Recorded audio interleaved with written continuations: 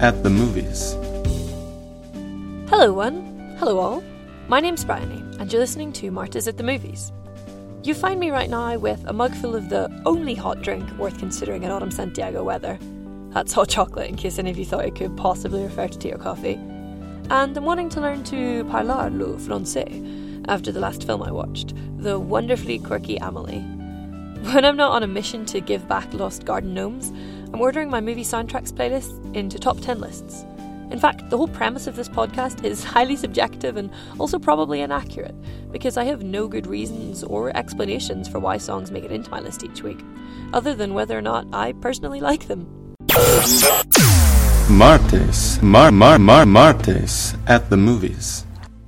Last week, I talked about the most iconic movie themes ever, but don't worry if you missed it, because you can head over to It's Just Bry on YouTube and listen to a playlist of all of last week's songs. There were some absolute crackers on the list, so I'd highly recommend checking it out. Although, of course, as ever, some of you thought that my list was incomplete.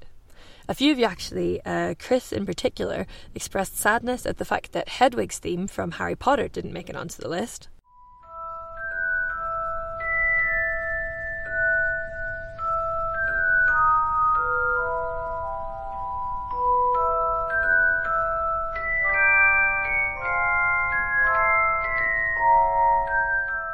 Whilst good old Tom went for as eccentric a suggestion as ever with the theme from his favourite film, Local Hero.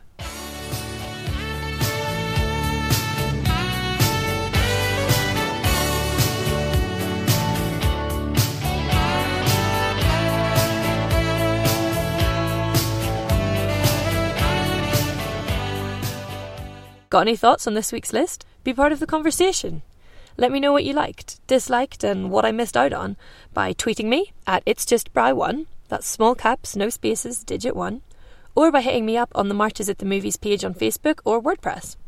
Now is your chance to get involved, chatting about this week's theme. It's movie villain song time. And now it's time for the highly subjective and probably inaccurate top 10 list of the week. I'm not sure what exactly it says about me that my favourite song off any given movie soundtrack is almost always the villain's song. When I was about 10 years old, I took a presumably highly scientific quiz online which decided which Hogwarts house I belonged in, and it did put me in Slytherin, so perhaps that's got something to do with it. I initially refused to accept my destiny, sure that the test was just faulty and that I would end up in Gryffindor in the real world. But with time, I've come to not just accept, but also to be a loyal member of the home to pretty much every evil wizard ever to come out of Hogwarts. I've got Slytherin cups, door hangers, and even a beanie. I'm proudly on the dark side. Plus, Loki is easily the best character in the Marvel Cinematic Universe, and if you don't think that, then you're just kidding yourself. Just think about it. Why wouldn't you be a fan of the bad guy? The villains have all the fun. They're allowed to be moody and sarcastic, and they get the best songs. The lyrics are deliciously clever, twisted, and ironic. They're always written in a fabulous minor key with a brilliant strings or bass accompaniment, and it all builds to an exceptional climax. To make things even better, every single one of the songs in this week's top 10 list comes from either a Disney film or a musical, so I couldn't be more in my element. Let your fear lead to anger, anger lead to hate, and hate lead you to the dark side, for my top 10 list of movie villain songs. 10. Today's first song is bottom on the list because it's not sung by the villain herself, so it loses some points there because we don't get that same sense of menace that's provided when the villain is singing and outlining their evil plan. It is, however, the only song on the list to be named after the villain themselves, specifically the wonderfully evil Cruella de Vil from 101 Dalmatians. Cruella de Vil, Cruella de Vil, if she doesn't scare you, no evil thing will. To see her is to take a sudden chill. Cruella, Cruella. I had a small epiphany just there now when I realised that Cruella de Vil is a play on both the word cruel and devil, which I'm thinking everyone else probably worked out a long time ago. But I was too busy being scared by that scene in which she demonically and hysterically drives a car through the snow. Cruella's one of the best Disney villains. She's so reckless and relentless. She'll do anything to get her hands on a nice fur coat. And this song goes to town on her, calling her everything from a vampire bat to the devil via an inhuman beast and a spider, just in case you were in any doubt about whose side you should be on once she steals those puppies. I won't award it any higher on this list, however, because I'm still smarting a little bit from the time at university, about 4 years ago now, when myself and 11 friends dressed up really well, I have to say, genuinely, an excellent group costume as Cruella, Horace, Jasper and 9 puppies. And we didn't win a prize for it in the costume competition, not even, highly commended. Not that I'm bitter about it or anything, clearly. No. Next up, we've got a properly powerful song from one of my favourite musicals, Into the Woods, which has only very recently been made into a movie. It came out about 6 months ago. It brings together lots of different fairy tale characters to show that wishes coming true and hopes of happily ever after don't always end that way. It's not always that pretty. So the story follows a baker and his wife as they go on a quest to find many different items to reverse a spell cast on them by Meryl Streep's character, a witch, who we've got here belting out her big villain number about how it's everybody's last opportunity before the kingdom is destroyed. It's called Last Midnight. The last midnight, it's the boom splat. Nothing but a vast midnight. Everybody smashed flat. Deciding who is the real villain of Into the Woods is actually kind of a tricky one. I mean, the witch is the most obvious candidate, as it's her curse which sets the whole story in motion, but she is at times definitely humanised and even presented as the victim. Then you've got the giants who come down the beanstalk and wreak havoc on the kingdom, or Johnny Depp's wolf, who gets his own villain number to sing, Hello Little Girl, just before he eats Red Riding Hood. I didn't have to think for too long about which song I was going to feature in the list, though. I mean, face it, if you've got the choice between Depp growling his way through a song in an attempt to be as tuneful as possible, and Streep killing it and being just generally Meryl Streep, it's a bit of a no-brainer. Plus, Last Midnight is exceptionally eerie, and it just sends chills down my spine. 8. This next song is going to sound like a bit of a ridiculous inclusion to the list, but seriously, I defy you to watch this sequence and not get creeped out by it. Okay, so it's been featured in Winnie the Pooh and the Blustery Day, and then later in The Many Adventures of Winnie the Pooh, but don't laugh yet. This is some serious stuff. The villains in question here are the Heffalumps and the Woozles, who show up in a horrendously trippy and psychedelic dream sequence to try and steal Pooh's honey from him, and things get creepy. They're near, they're gone, they're there, they're quick and slick, they're insincere. Beware, beware, be a very wary bear. A Heffalump or Woozle is very confused. A Heffalump or Woozle's very sly. Sly. I think I owe my brother a bit of an apology here. The film which scared him most as a kid was Winnie the Pooh's Most Grand Adventure, in which the gang go to a giant skull to search for Christopher Robin.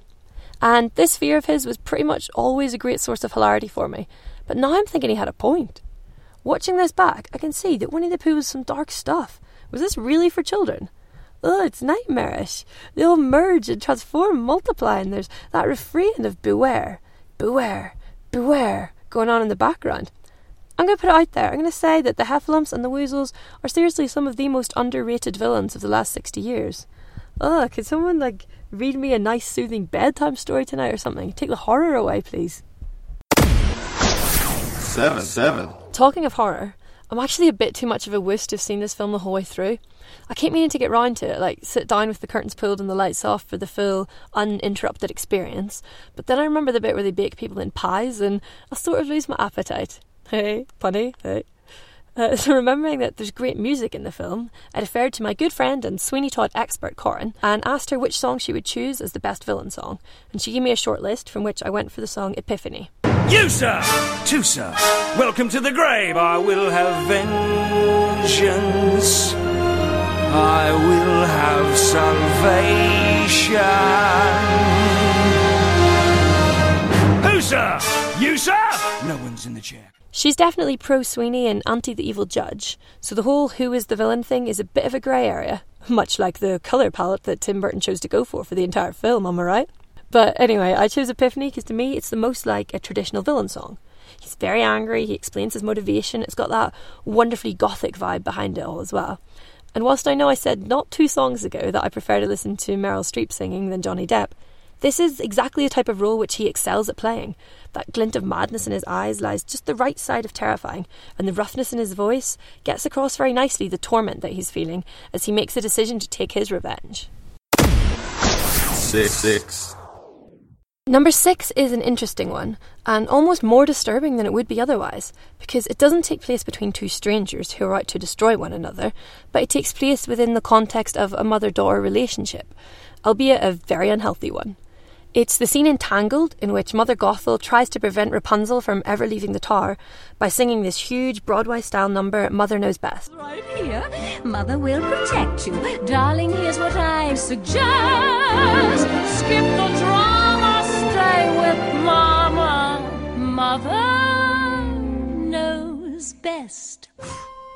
This one's wonderfully melodramatic, and it's in complete contrast to all the pretty, poppy songs sung by Rapunzel herself.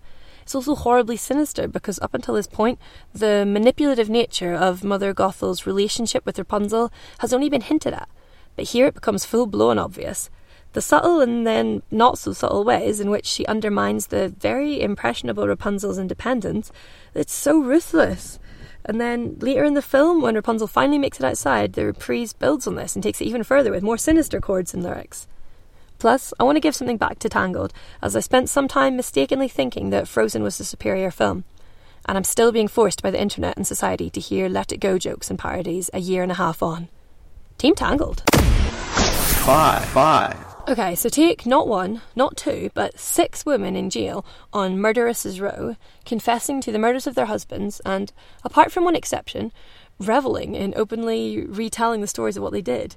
And you've got one heck of a villain's song. This is the Cell Block Tango, or He Had It Coming, from Chicago. He had it coming, he had it coming, he only had himself to blame. If you'd have been there, if you'd have seen it, I bet you would have done the same. Not a huge fan of this movie per se. There's some great moments, but overall it's not one of my favourites. I am, however, a huge fan of what Chicago achieved for the movie musical. Before Chicago came along in 2002, no movie musical had won an Oscar since Oliver, way back in 1969. And Chicago, along with the sensational, and to my mind superior, Moulin Rouge the previous year, it helped to bring us into a new era of Mamma Mia, Les Mis, and even High School Musical. And with spectacular numbers like this, it's not hard to see why it was such a success. The use of the red ribbons to symbolise the manner in which the death of each man occurred, the repeated use of the particular words that link to each woman's story in the opening and the background vocals, the defiantly unrepentant lyrics that proudly admit to the murders, but affirm that they were all warranted. It's a fantastic ode to villainy, and it's interestingly also the only song on the list to revel in the crime having already been committed, and not be part of the preparation for the big moment. 4. Next up is a film for all and yet none of the different holiday seasons at once, because I can never find the right time to watch it. I watch it at Halloween and it leaves me with too warm and fuzzy a Christmassy feeling in my tummy. Or I watch it at Christmas and I can't escape the fact that most of the story takes place in Halloween Town. Brilliantly, that's also how the film came about. Tim Burton was inspired by the fact that as soon as autumn comes along, shops are full of both Halloween and Christmas decorations, and they seem to be jostling for our attention and intruding in on one another. And this led to the mixture of the light and the dark and the jolly and the scary that defines the movie The Nightmare Before Christmas. Case in point, the villain Oogie Boogie kidnapping jolly old Santa Claus and singing about what's going to happen to him in the Oogie Boogie song. If you aren't shaking, there's something very wrong. 'Cause this may be the last time you hear the boogie song. Whoa, whoa, whoa.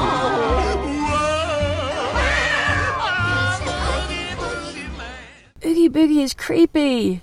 He's a sack made out of insects, which is pretty repulsive. And unlike the rest of the inhabitants of Halloween Town, he doesn't just scare people for fun, he appears to be truly evil. This is another one which strikes me now as legitimately scary for kids. Everything's dark in the scene, it's all lit up by this eerie fluorescent light as Oogie Boogie dances around and plays roulette with Santa's life. Ugh. 3. Never trust a half-octopus, half-person sea witch with purple skin who goes around singing burlesque-themed songs and trying to persuade you to give up your voice. I mean, it should be obvious, but apparently it's not. And that's why we get this wonderful song in The Little Mermaid. It's sung by Ursula as she tricks Ariel into signing away her voice in exchange for 3 days as a human, and it's called Poor Unfortunate Souls. Poor unfortunate souls in pain, in need. This one longing to be thinner, that one wants to get the girl, and do I help them? Yes, indeed. Now, if the song wasn't so brilliant, I would get seriously frustrated with this scene. In a way, it's a similar situation to Mother Knows Best in Tangled, because Ursula paints herself as being helpful. She seduces Ariel into the deal by demonstrating that she's got her best interests at heart, just as Mother Gothel sings to Rapunzel that she's protecting her from the outside world. However, at least Rapunzel has a reason to trust Mother Gothel, in that she's lived with her whole life. Ariel's just an idiot. Nothing could be more obviously evil than Ursula and this scene. It's a glorious bit of villainy. The depth and the tone of Ursula's voice is wonderful. The ominous lighting in the cave, her repeated evil cackles, the whole aesthetic of it just bubbles over with pure evilness. And it's just a class song. I love it. 2. This song is just fantastic. Perhaps to appreciate it fully, you should see the musical, or at least watch some classically trained West End singers on YouTube, because Gerard Butler, though an excellent Spartan, perhaps doesn't have quite the vocals for it. But the song is so iconic that it doesn't even matter, as long as that organ is there at the beginning and the Phantom is shouting at Christine to sing for him. This is the wonderful title track from Phantom of the Opera.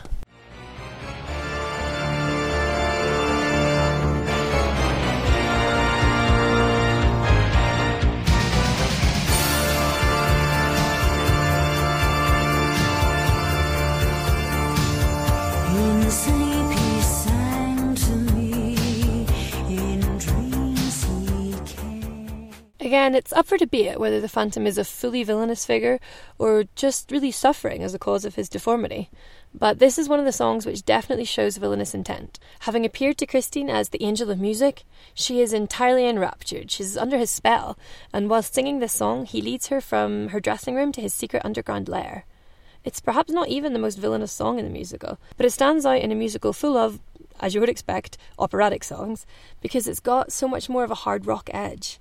The electric guitar and the drums create such an interesting contrast with the opera vocals, particularly as the song builds to its end and Christine's voice gets higher and higher as the Phantom pushes her to sing for him, and it ends in the highest note of the whole musical, an E6, if that means anything to anyone out there.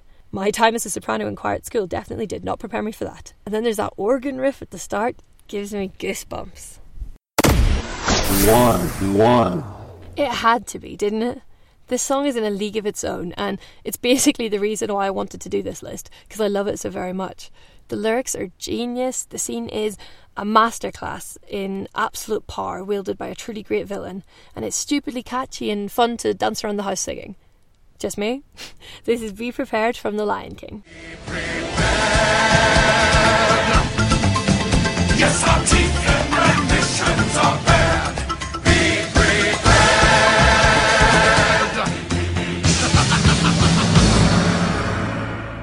Where to begin? This is pure propaganda. Scar gets the hyenas on his side and gains an army to kill Mufasa through promises of letting them into the Pride Lands and them having enough to eat.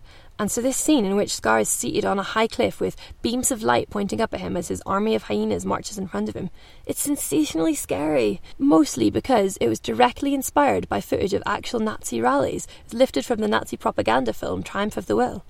In the Nuremberg rallies, one of the main features was called the Cathedral of Light, in which 130 searchlights were pointed skywards, created like a series of vertical bars surrounding the audience, as Hitler sat up on high and thousands upon thousands of troops marched in front of him. So there's the fact that this was direct inspiration for Be Prepared. Then there was the fact that Jeremy Irons put so much into the singing of this song that his voice gave out 2/3 of the way through and he had to be replaced by Jim Cummings, the voice of Winnie the Pooh. There's the manipulation of the hyenas, the stupendously clever rhyming lyrics. It's just ace. And it gave 4-year-old me my first nightmare, which I can still remember crystal clearly. I was in my bed and the hyenas came to eat me, and boy was I freaked out. This is just a sensational song.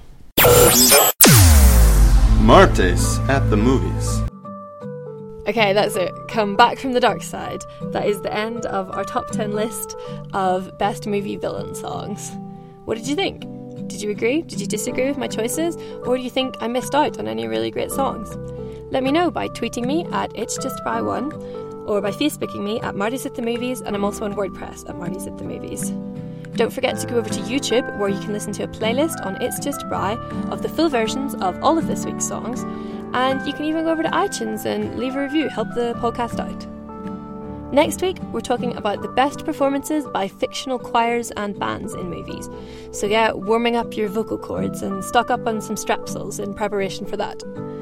In the meantime, may the force be with you, the odds be ever in your favour, and I'll see you next Martes.